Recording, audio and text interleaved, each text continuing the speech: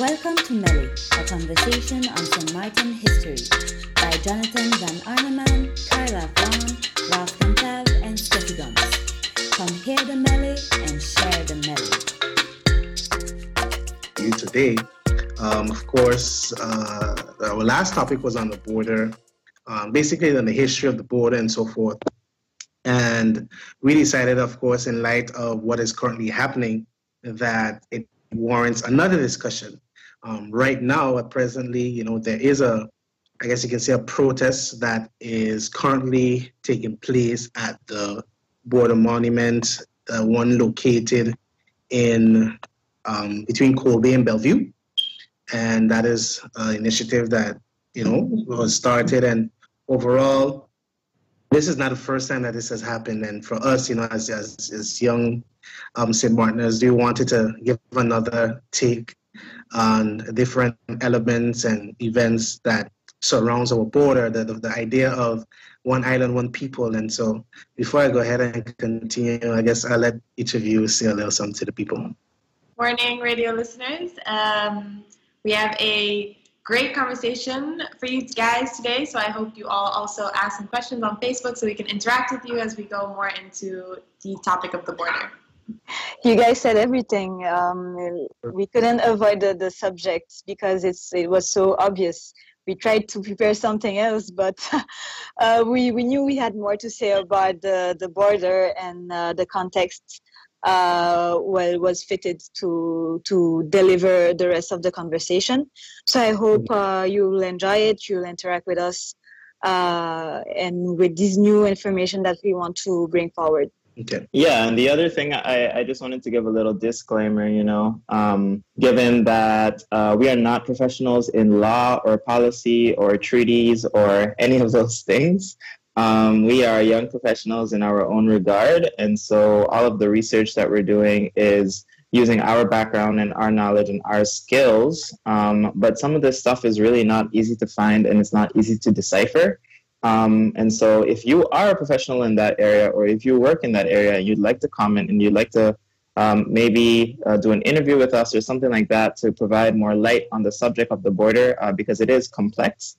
We definitely welcome that. We are in no way trying to posit ourselves as experts on the arena. We're just trying to add context and information to the conversation that needs to happen. So, to go ahead, of course, when we talk about the border, the Treaty of Concordia is basically the number one point of reference. And so on that note, passing on the baton to Miss Steffi.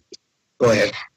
Thank you. So I basically wanted to give a little bit of elements on the legal framework of the treaty. So a lot of people, I think that my point of view is that the treaty is not enough, it's obsolete, but it's still something. And I'm saying that because sometimes I feel like we're talking about the treaty like we're talking about a fun fact, like we're talking one episode ago we talked about the fact that the partition of the island was a myth, but the treaty is not a myth, it is real. And it hasn't been found in some archives, but we do have an example that has reached our time. So we know it existed. We know it was made, and it's still it's still a text. Why am I saying that? I'm saying that because in the French system, our law is based on texts. So we're always looking for a text where it's written that this is the way it functions. And people say sometimes that this text, it doesn't matter, and that it's not strong enough. However, why it was signed in 1648 and then violated from 1648 until the 1800s because of the wars between the colonial powers.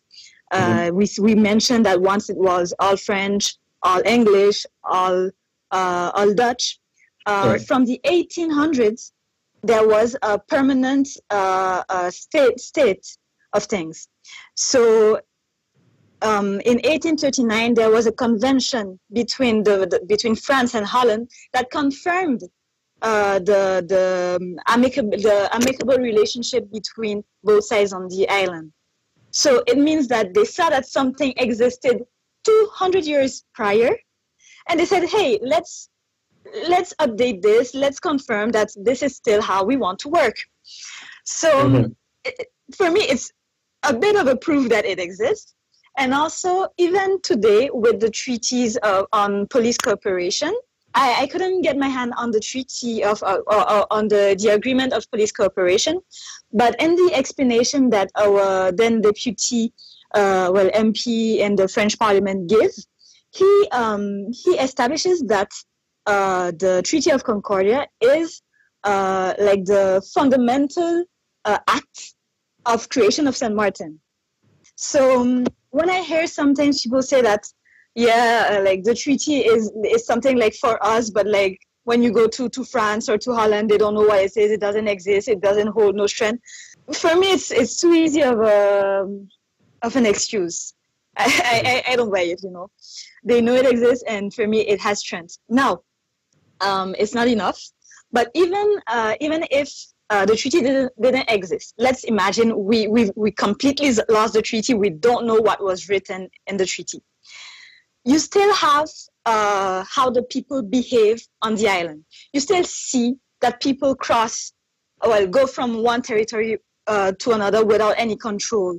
So when the French state during from the collectivité era in 2007 begins being stronger on the island, more present on the island, they cannot negate the custom. And custom is a source of international law. Because when you go in other countries where written law is not as important, that could be like African or Asian countries that were colonized, but it could also be the United Kingdom, which common law is not always written. Okay, you have custom that plays a role, and we cannot say that our behavior is just an anecdote or is just interesting to us for our culture. I think we have to value our customs and our way of acting, and understand that it can hold legally. So I think that's the point I wanted to make. That the treaty is not nothing, but my second part is that it's not enough. I'm not going to say anything that is revolutionary or that is a brand new idea that nobody has thought of. We need cooperation. And when I say cooperation, I mean not only for police coordination, but in all aspects. And of course, our case is very unique, but we are not the only, I'm talking as a French person, let's say, we are not the only French people who live close to a border and who cross every day to work, etc. So it's notably the case in Luxembourg, between Luxembourg and the French region of Moselle. So they are called the frontaliers, the people from Moselle who live in Moselle but work in Luxembourg. They have a status that was born from a European regulation, or rather they had a situation and the EU decided to put a regulation so that they could enforce it and make it like regularize the situation. So this means that in a regulation, not only for Luxembourg and Moselle, but also for other parts of the European Union where you have this situation of people living in a country and working in another one, you have a treaty you have a regulation that says, okay, this is where you're going to pay your taxes. This is where you're going to contribute to social security. This is where you're going to contribute to your retirement fund, etc. So we're not going from nowhere. And of course, you have adaptation that has to be made. But they already had this situation of people living somewhere and experiencing another territory. And so solutions can be made. We cannot just say, oh, that's how it's done. So that's what we have to comply to. And farewell to the friendly island or whatever. There's room for improvement. And of course, I know I'm saying that this is not revolutionary, because a lot of people have thought of it. A lot of people have thought of it as well. So there's the Unity Congress that current President Daniel Gibbs is pushing forward, which would be a Congress with governments of both parts of the island. And there are also European structures that would allow us to work together. So something like a European Grouping for Territorial Cooperation, EGTC, is a structure that exists and that would allow that type of cooperation. It's not a brand new idea. They already made plans to work on it, but it's not moving forward. That was my point. The treaty is not the treaty has strength, but it's not enough. Wow, I like that. It's that the treaty has strength, but it's not enough. And one of the things also that you said, Steffi, that comes to mind based on what I'm about to share was how it not being enough in terms of we see where the border. Well, my question more so is how vital is the border to our livelihoods? Because some say, it has its cultural relevance. For some, it might simply be a matter of economics, and then probably in the case of more so France and Holland, geopolitical reason.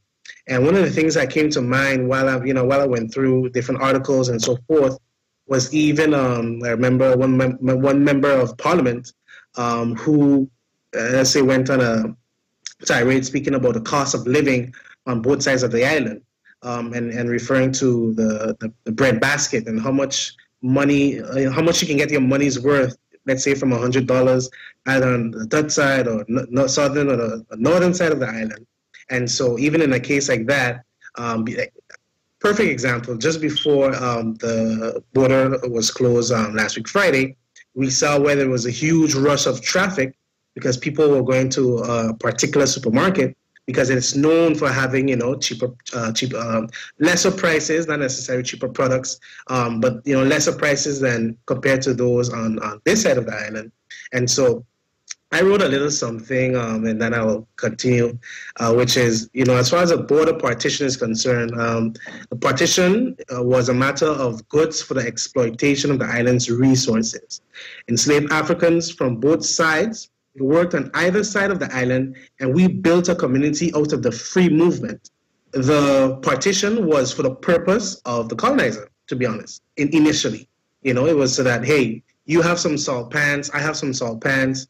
Your side maybe have a has more flatter land, and you have more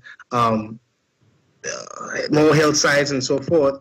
And so we want to be able to ensure that whatever benefit you have from the landscape of your side of the island, I want to have that too.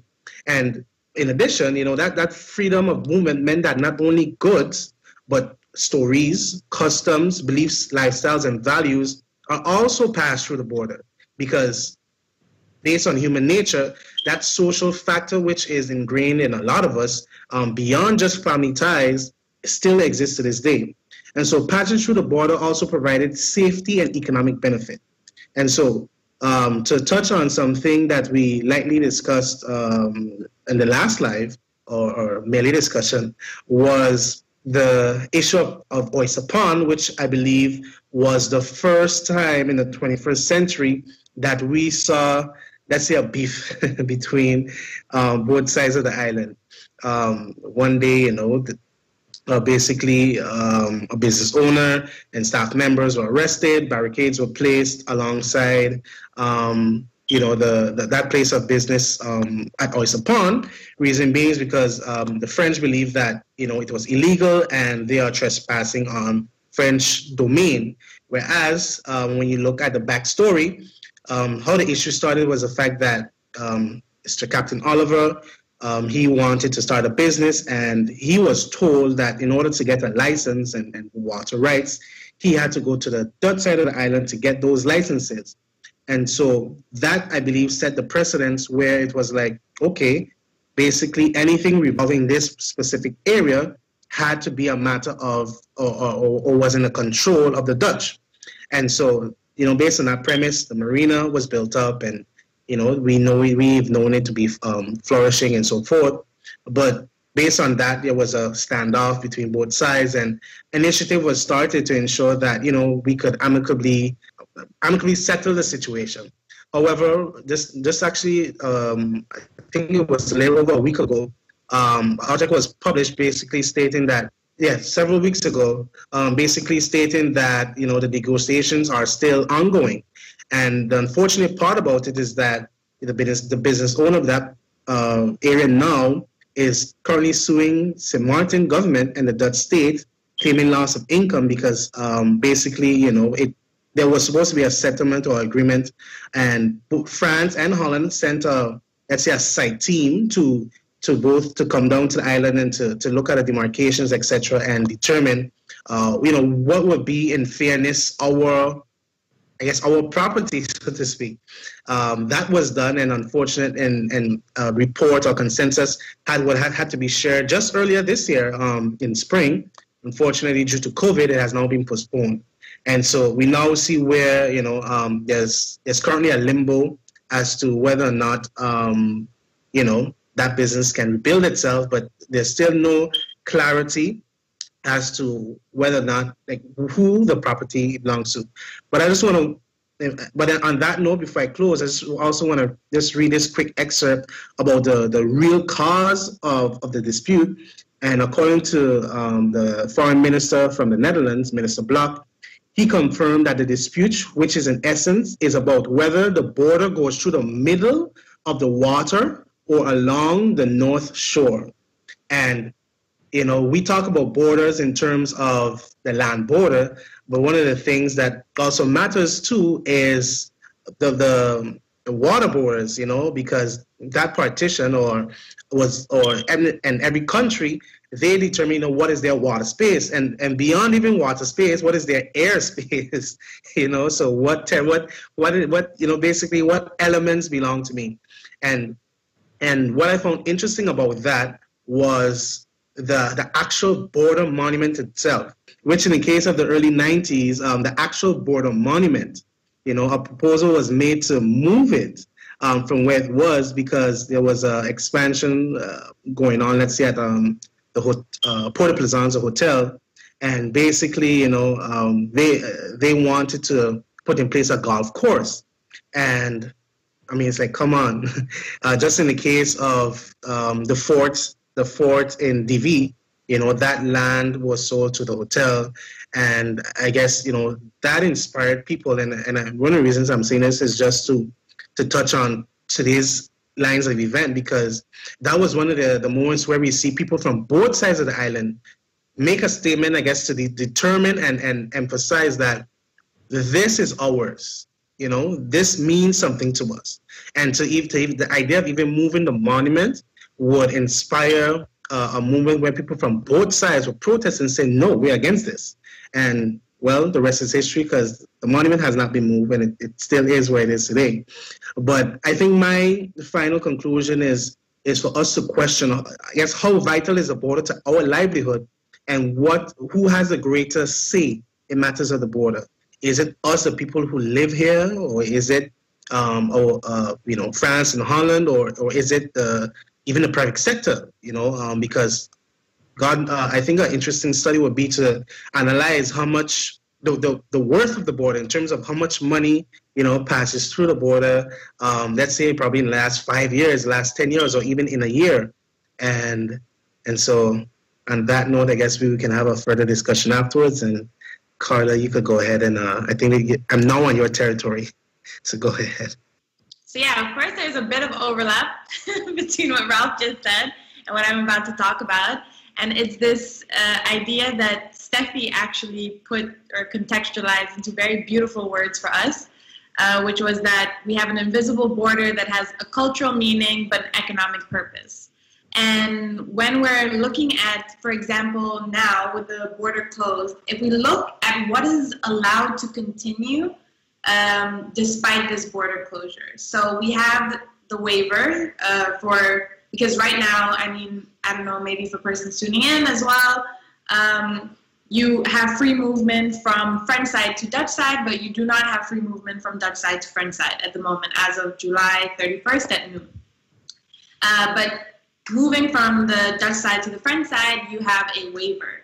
And the reasons you can move under the waiver are, of course, for the use of boats, airports, if you're traveling through an airport on the other side of the island, or coming in, or for extreme medical purposes, or if you are a person that lives on one side of the island but works on the other side of the island and your work is not possible to do from home.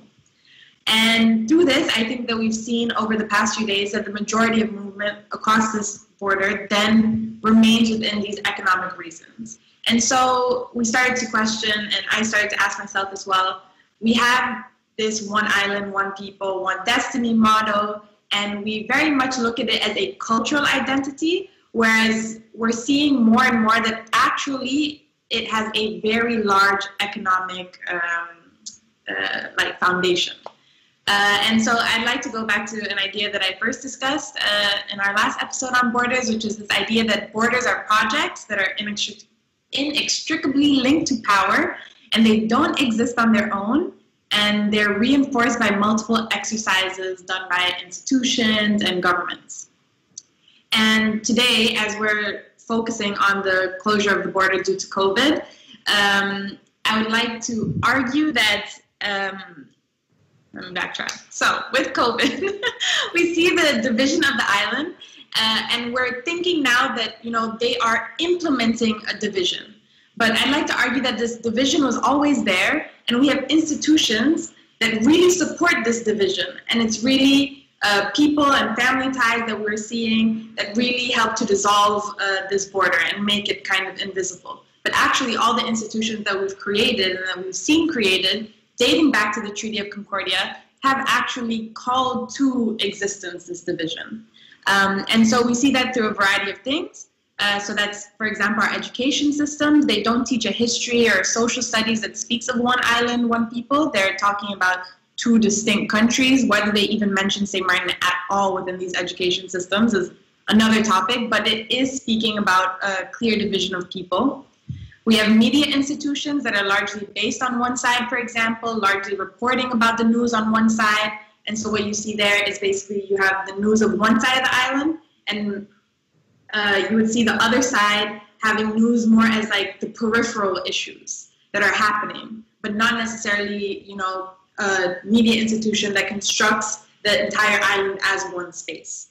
And of course, we have our governing bodies, which of course are creating policies and implementing policies only on their respective sides of the island. So you have these various huge institutions that then solidify this division and don't necessarily do enough effort to try to create this idea of one island, one people. So then, as Ralph was talking about, then you start to think, where does this idea come from? Because if we go back to the Treaty of Concordia, we see that from the very beginning, this soft border, let's say, was more about economic advantage and not about creating one people. But I mean, as Ralph already so perfectly said, what do you have when you're sharing an economic space? You have people that are being forced to work on opposite sides of the island. They're creating relationships, they're creating family ties. And from there, within a shared economic zone, you have this cultural effect, which is the creating of people coming together, creating relationships. And moving forward.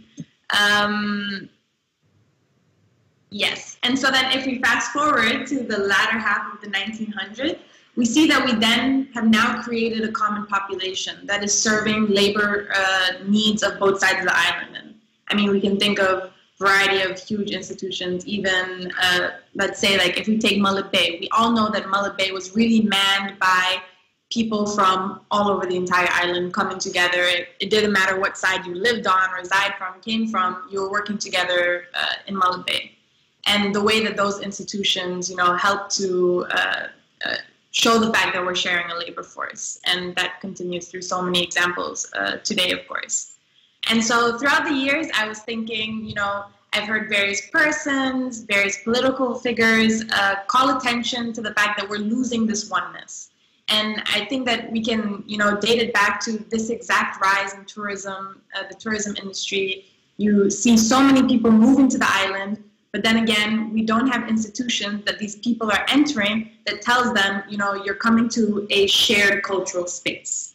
And so what you have is then a growing population in which the numbers of people moving to the island are largely outgrowing this initial shared common population. So that's exactly when you see, like we were talking about in the last episode, that you need these institutions that carry forward these stories, these histories that unite us all. And so I started to think more about the multiple calls being made by persons, myself included, about the fact that we need institutions that speak to this cultural unity. And in thinking over this week, in the past week since we've been discussing that we have to talk about the border, I'm always drawn myself towards this idea of creating institutions, right? But then I was suddenly reminded of the words of the Caribbean author, Jamaica Kincaid, in her book, A Small Place. And it says, "But let me just tell you something about ministers of culture. In places where there's a minister of culture, it means there is no culture. For have you ever heard of any culture springing up under the umbrella of a minister of culture?" And so she's really, in her book, she's talking about Antigua, but she's really drawing light to the fact that generally you see this call for preservation, right? And it's this call for preservation because you see that you're losing the thing that you're trying to preserve. And so you try to institutionalize it. And through institutionalizing it, you hope to formalize and solidify it. And so in my own haste to think up of institutions and, what can we do to make sure that this oneness continues, I thought about the fact that, throughout history, we've always, as a people, also largely relied on this informal network. And it also calls agency to who we are as individuals and how we can act to help preserve this oneness. And so in quoting the words of Jamaica Kincaid, I hope to not say that there's no hope and we don't need institution, but it's more to emphasize our role as individuals within civil society to continue this informal nature of maintaining cultural ties, building in. If we want to see something maintained, it's something that we have to actively support and live through. And it's something that we as a people have to do. And I think a lot of times we complain, we point a finger at government, and everything is supposed to come from government, right? And they're not doing enough to preserve, they're not doing enough to do this. But in this one sense, and it being about cultural unity and the way that we have always experienced it as a people, I think that the buck really falls on us also, as ordinary individuals, to make sure that this is preserved. Well said. Thank you, Carla. And wow, I'm glad you mentioned that Jamaica Kincaid book, A Small Place. That surely is a book, that lights a fire in your brain, basically, when it comes to reviewing your society as a tourism-based island, especially. So, Jonathan, you could go ahead and share what you prepared. Yeah. So I think this is my first time going last, so it's actually really nice to listen to what everyone has to say, because you guys all speak so beautifully. And so I kind of want to bring it full circle. So, we started out with talking about the Treaty of Concordia. And so now I want to talk about another treaty that was signed between the French and the Dutch, which is the Franco-Dutch Treaty. And this is a modern day treaty. It was actually signed in 1994. And the full name of the treaty is the Treaty between the Kingdom of the Netherlands and the French Republic on the control of persons entering St. Martin through the airports. So that doesn't really leave any room for doubt as to what this treaty is supposed to do, right? The French and Dutch territories are pretty much saying that, given the different laws on each side of the island, some persons are allowed on one side but not allowed on the other side. So how do we control this so that the people who are coming in are actually allowed to be on both sides of the island? And so it's really interesting. So this happened in 1994. In 1995, we see there was a huge protest by a group called We for We that was established in 1988. And they pretty much trashed the treaty. They were not in favor of the treaty at all. And so I'm going to go through a couple of points that they raised as to why the treaty was not favorable for the people of St. Martin. So their first issue with the treaty was that European powers were dictating how St. Martin should cooperate. And in the treaty, there's language like territory owned by Holland or France. And so it implies that the St. Martin people have a lack of agency and choice. The second issue that they had was that Holland and France decided the treaty, and then they asked St. Martin to ratify it, as opposed to the St. Martin people deciding the treaty and asking Holland and France to ratify it. So that's one of the major differences between the Franco-Dutch Treaty and the Treaty of Concordia. Because the Treaty of Concordia, it was French people on St. Martin, Dutch people on St. Martin. They came to the agreement, and then they sent it off to the colonial powers to ratify it. Here in the Franco-Dutch Treaty, you have the complete opposite. It's very much top-down, and so we see that that's one of the big issues with this treaty.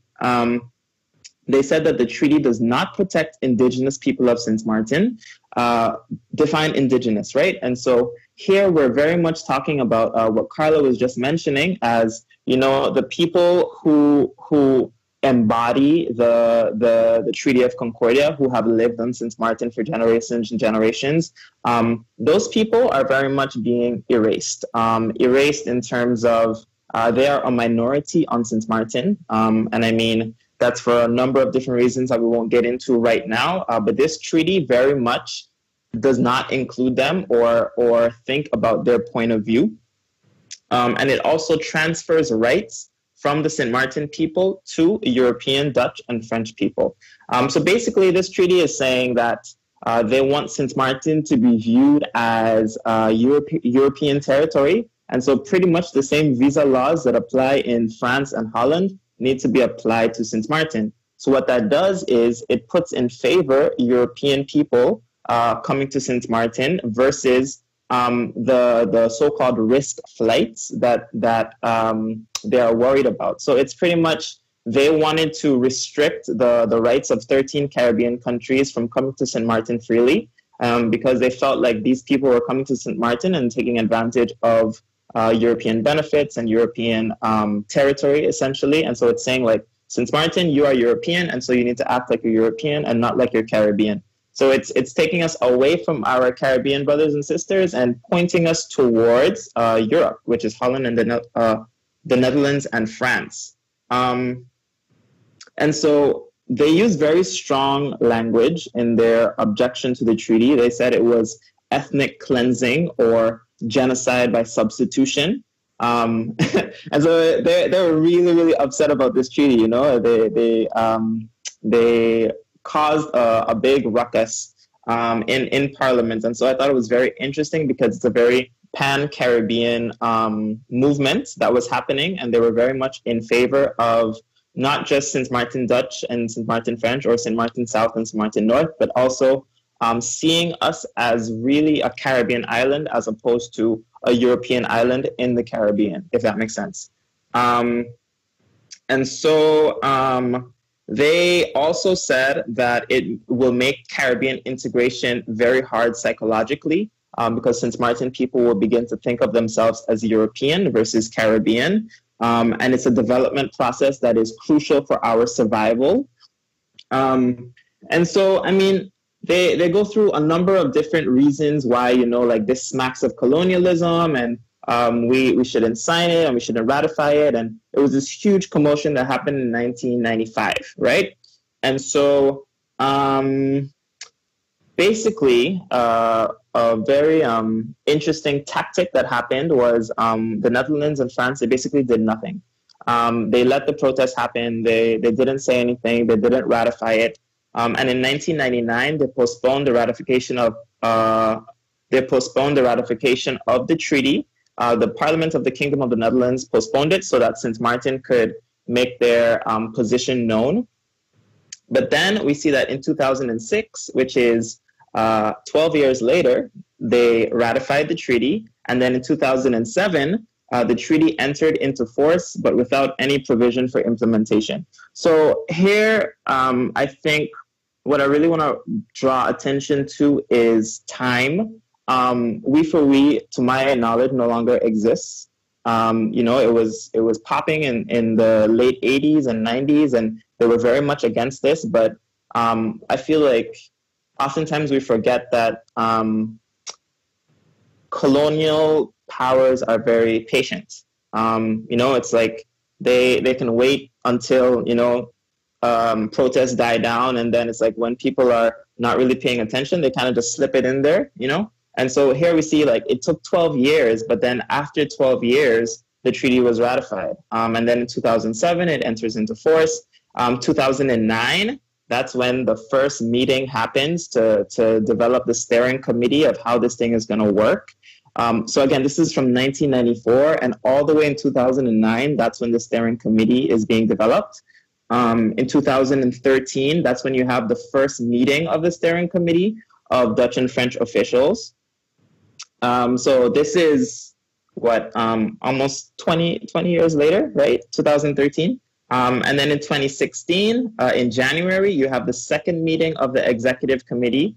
And then in 2016, April, you have the third meeting of the executive committee. And so now fast forward to today, the Franco-Dutch Treaty is actually a reality. So what that means is French authorities are present at the Princess Juliana International Airport. And whenever there's a risk flight or a flight that they deem to be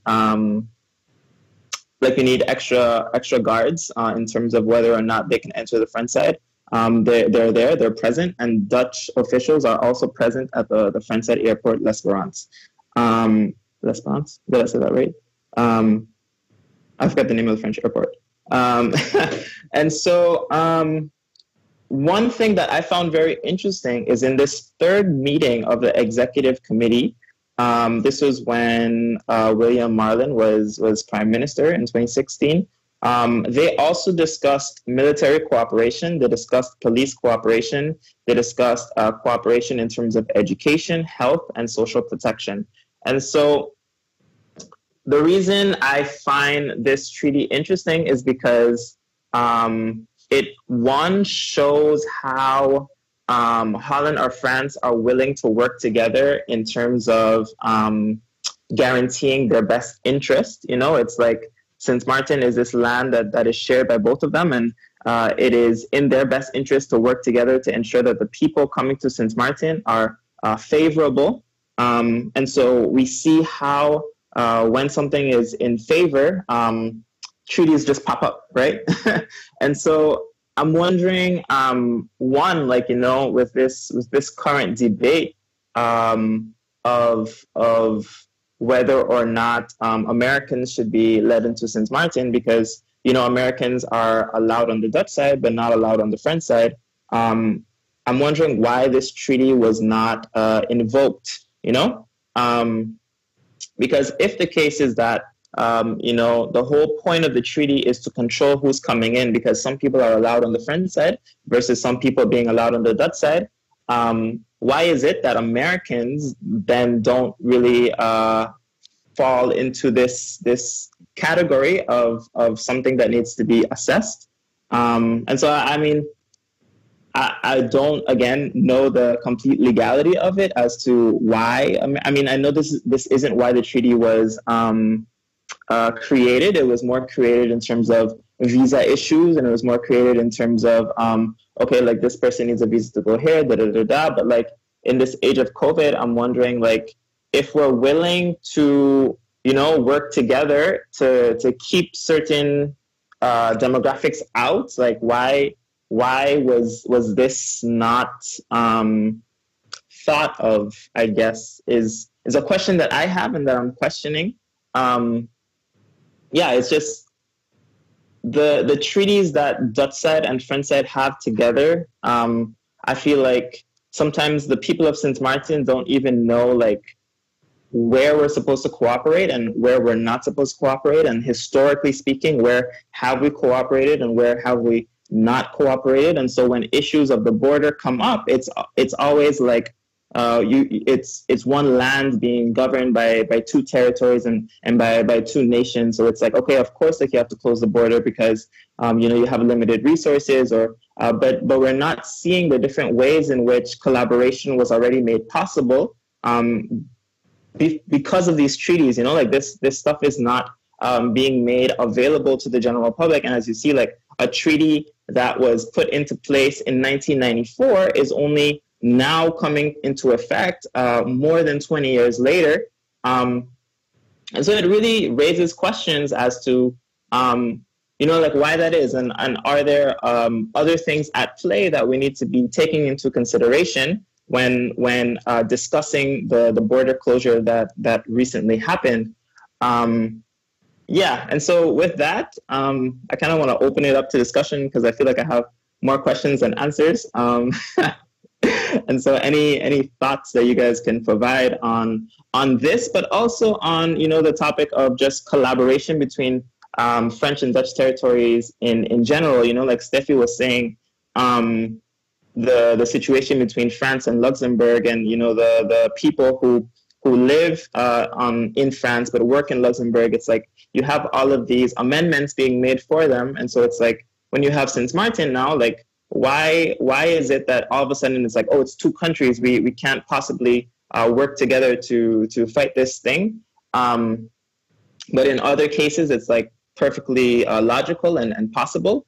And then the other thing I wanted to raise is, in terms of institutions, is this treaty, even though I understand completely what Wifowi was saying originally about the treaty, I actually do think the treaty is meant to bring Saint Martin South and Saint Martin North together, It's at the expense of our Caribbean brothers and sisters, right? Because it's forcing us to come together as a means of exclusion, but it's still forcing us to work together in terms of our border, So it's like, what are the pros of that, that collaboration, that unity that we have where we're deciding to collectively exclude people, my brain is just going in terms of really like understanding like the ins and outs of this treaty or just treaties between French side and Dutch side in general, It's like, I think there's one thing that I would add in one of the questions that you raised about the Franco-Dutch Treaty and if it's the issue that we open our borders to Americans and if Americans are deemed this risk population, why was there not cooperation on this level because of the treaty? But I think that it's important to note that the issue was not necessarily that we just open our borders to Americans, right? Because we see that St. Bart's also opened its borders to Americans. And St. Bart's does not have a border closure right now with the French side. And so it really is, when people are saying it's just because we opened up to our borders to Americans, that we opened up our borders to the USA, but also it's a calling towards saying towards the Dutch side, you're not doing it under the right conditions, because I think in St. Bart's, it's like if you enter after 7 days, you're also retested, which tourists have to pay for to be retested, etc. And so it's also a way of the French side saying, yeah, we're closing our borders to you, Dutch side, because, something's happening over there. You guys aren't controlling it. You're opening your borders, and that's also uncontrolled or not controlled enough to our standards. And so thus, we can now close this border that was once invisible. And so I think that sometimes, and that's also my issue in that reading like a lot of the media reports and everything that's happening on the border closures, and I mean this whole situation, it's the fact that I feel like across media articles, you also only find like one part of the story. And you find yourself trying to connect things, and we don't have necessarily such thorough forms of, let's say, investigative journalism that really show like the complexity of these issues, right? Because I think that we also get like just the peak of it, and we are also like, I don't want to say that we create smoke screens, but we have a lot of smoke screens going on, and we think a lot of different people are trying to construct the issue in different ways. And COVID has just brought this new reality to borders everywhere around the world, including ours. And now is when we really see like this idea of misinformation, the not non-communication between our governments, but the absence of like what Steffi was saying, that throughout history we've had certain attempts towards creating like institutions that govern or work on the collaborative governance between both sides, but we haven't seen it come to fruition. And we now see the need for that, a need for both sides to have some form in which they work together for these exact situations. And I would just like to add, based on the question you asked, Jonathan, is that for me, unity has to be grassroots. For me, unity shouldn't be a sort of a formal arrangement made to, put us together and hold hands. We should determine how we unite and who is also included in the way in which we unite. I do definitely agree with you about the treaty, the Franco-Dutch Treaty, where it's like, we're being pushed into this state of turning more into our European influences and so forth, and sort of discarding ourselves from our Caribbean alliance, because you kind of do see that where, St. Martin and all part of the Caribbean are always linked as the Dutch Caribbean, or, the Netherlands Antilles, and then the Caribbean. It's like you have this little pocket of islands that are not necessarily part of regional organizations with a strong voice or saying. I do understand that's because we don't control our foreign affairs, but I think it's something worth dismantling, because St. Martin itself, the makeup of the island, that's not what it is. Because I'm sure many of us may have a neighbor from various different islands, or might have simply just gone to school with people from different islands or different countries and so forth. And so I think that unity that we have to establish should come from us, and not having to wait for another entity or people to. My final point is sometimes having to defy the rules. Okay, fine. France is responsible for the French side's foreign affairs. Holland is responsible for, our foreign affairs. But at what point do we say, then I guess that's another discussion. I don't know if you want to add anything to that, Steffi. And I have one question for you guys, because I think we have just about 5 minutes left. There's a lot to say, because unfortunately we are in not in a post-colonial era. We are in a neo-colonial era. So as much as I believe that all change should come from the people, especially in societies as ours, where we don't necessarily have organizational capacity to put in place institutions, I think it is our role to push for them, because we only push for things in which we believe, So at the end of the day, it has to come from us, but we will need others to act on it, on what we will have decided. And if it's not the case, we'll have to wait for one day, maybe, I don't know when, maybe not when I'm alive, independence, So if we want things to be effective from the time we're alive, we have to recognize that our current circumstance comes with negotiating, making our voice heard, and applying pressure to who doesn't understand our way of doing things. What